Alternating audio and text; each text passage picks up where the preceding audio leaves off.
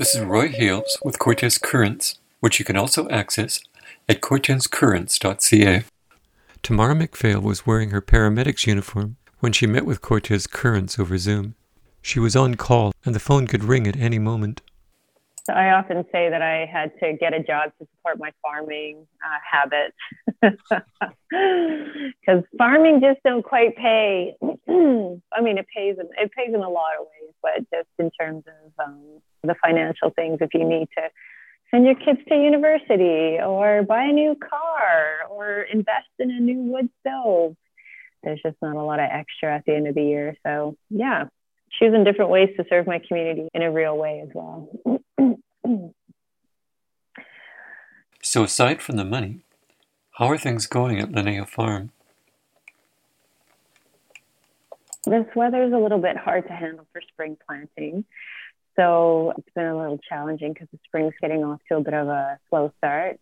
And I always have to remind myself that this time of the year actually takes a long time to pass.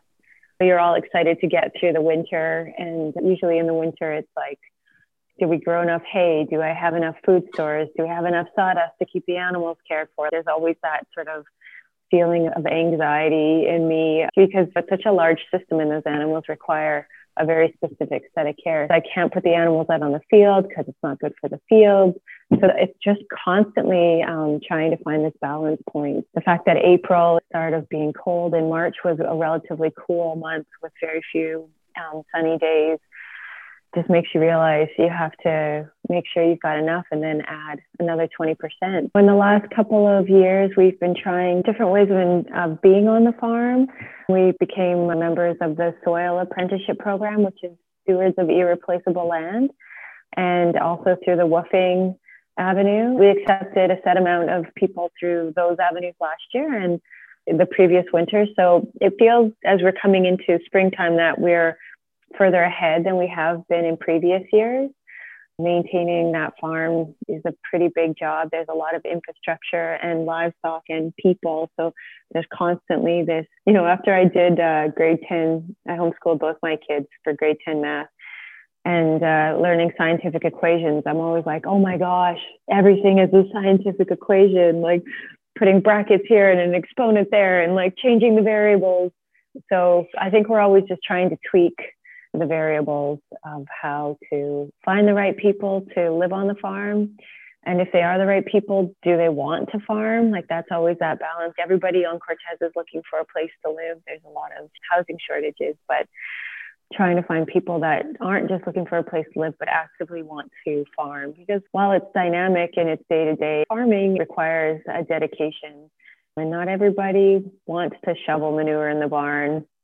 Unfortunately, all winter, that's what we do. So we have some good folks living on the farm. We have some people that are convalescing from some major diseases on the farm.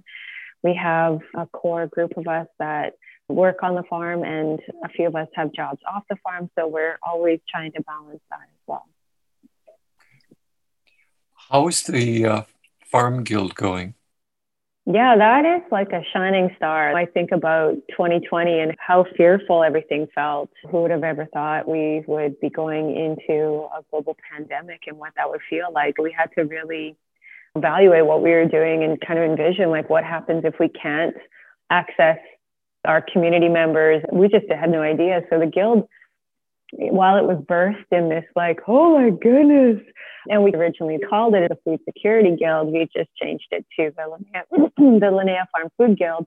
I guess food is all about security, but it's evolved a little bit as the world starts to open up. In 2020, we had a few members buying a lot of goods. And then 2021, when things opened up in the summertime again, we had the same membership, but they were spending a little bit less. So then this year we opened up the membership because everybody wanted to join. We lost a few members this year, and that's mostly just due to people actually leaving Cortes. I loved seeing who signed up this year. So we've got 60 members right now. There's no pressure on anybody to purchase a set amount. I think one of the beautiful parts of it is like order or don't order. If you've got extra friends and family, order more. We produce a set amount. It goes up on the store. When it's done, it's done. So it kind of puts the incentive on the people sign in early and make sure that they get what they want. A traditional CSA model, which we've done in the past, we would have small, medium, and large, or single, double, family, and we would harvest like 25 or 35 or whatever the amount of the basket. So we had to make sure we had that quantity, and everybody got everything. And we'd invariably have these conversations with people where they're like, but I don't like zucchini.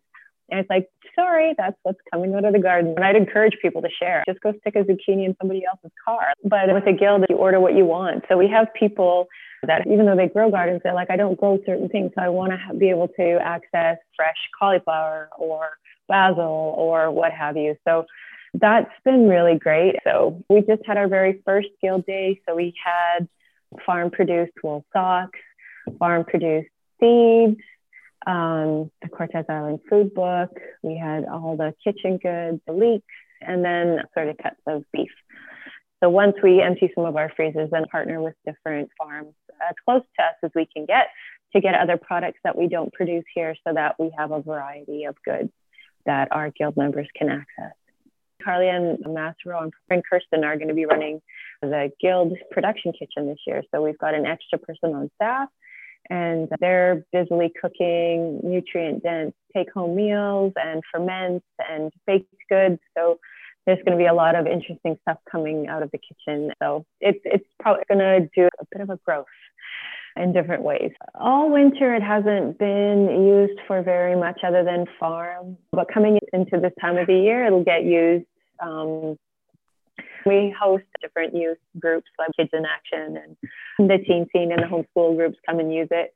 I don't have what Carly and Kirsten are planning to do in front of me. Definitely 2 to 3 times a week from what I envision them doing, but they probably have bigger plans. So probably 5 of the 7 days it'll be utilized for that. And then we'll have the Power of Hope Youth Camp coming.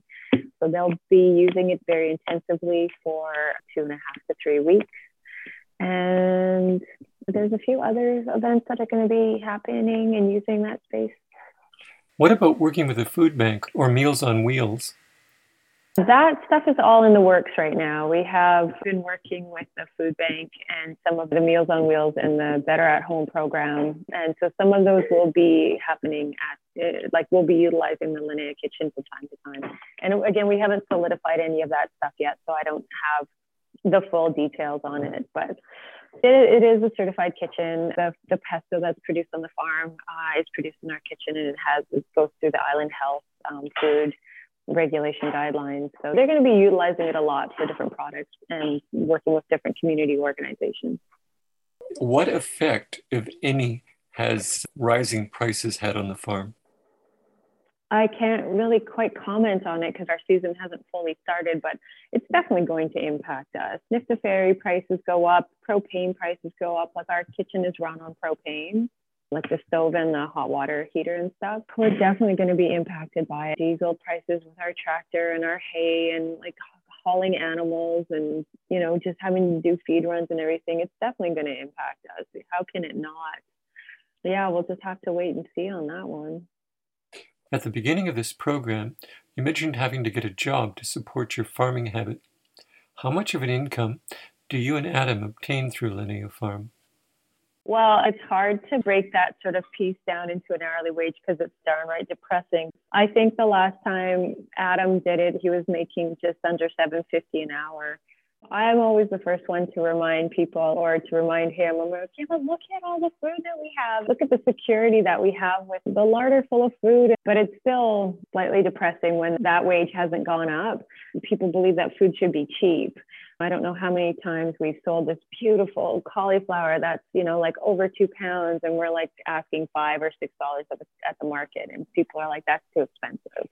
It's hard for us to make people understand what it takes to produce the food. Unless you've actively done it yourself, you have no idea, because food has traditionally been so cheap and it's been brought from so many different avenues that most of the time we no longer know where our food comes from, who has produced that food, what it's taken to get it onto our tables. And it's still $3 for that cauliflower. So I think that there's inherently some flaws in our food systems, period. We see detrimental impacts on our environment in a continual basis. it's disheartening. And the more that you do it and the better you get at it, you're still making that same kind of wage.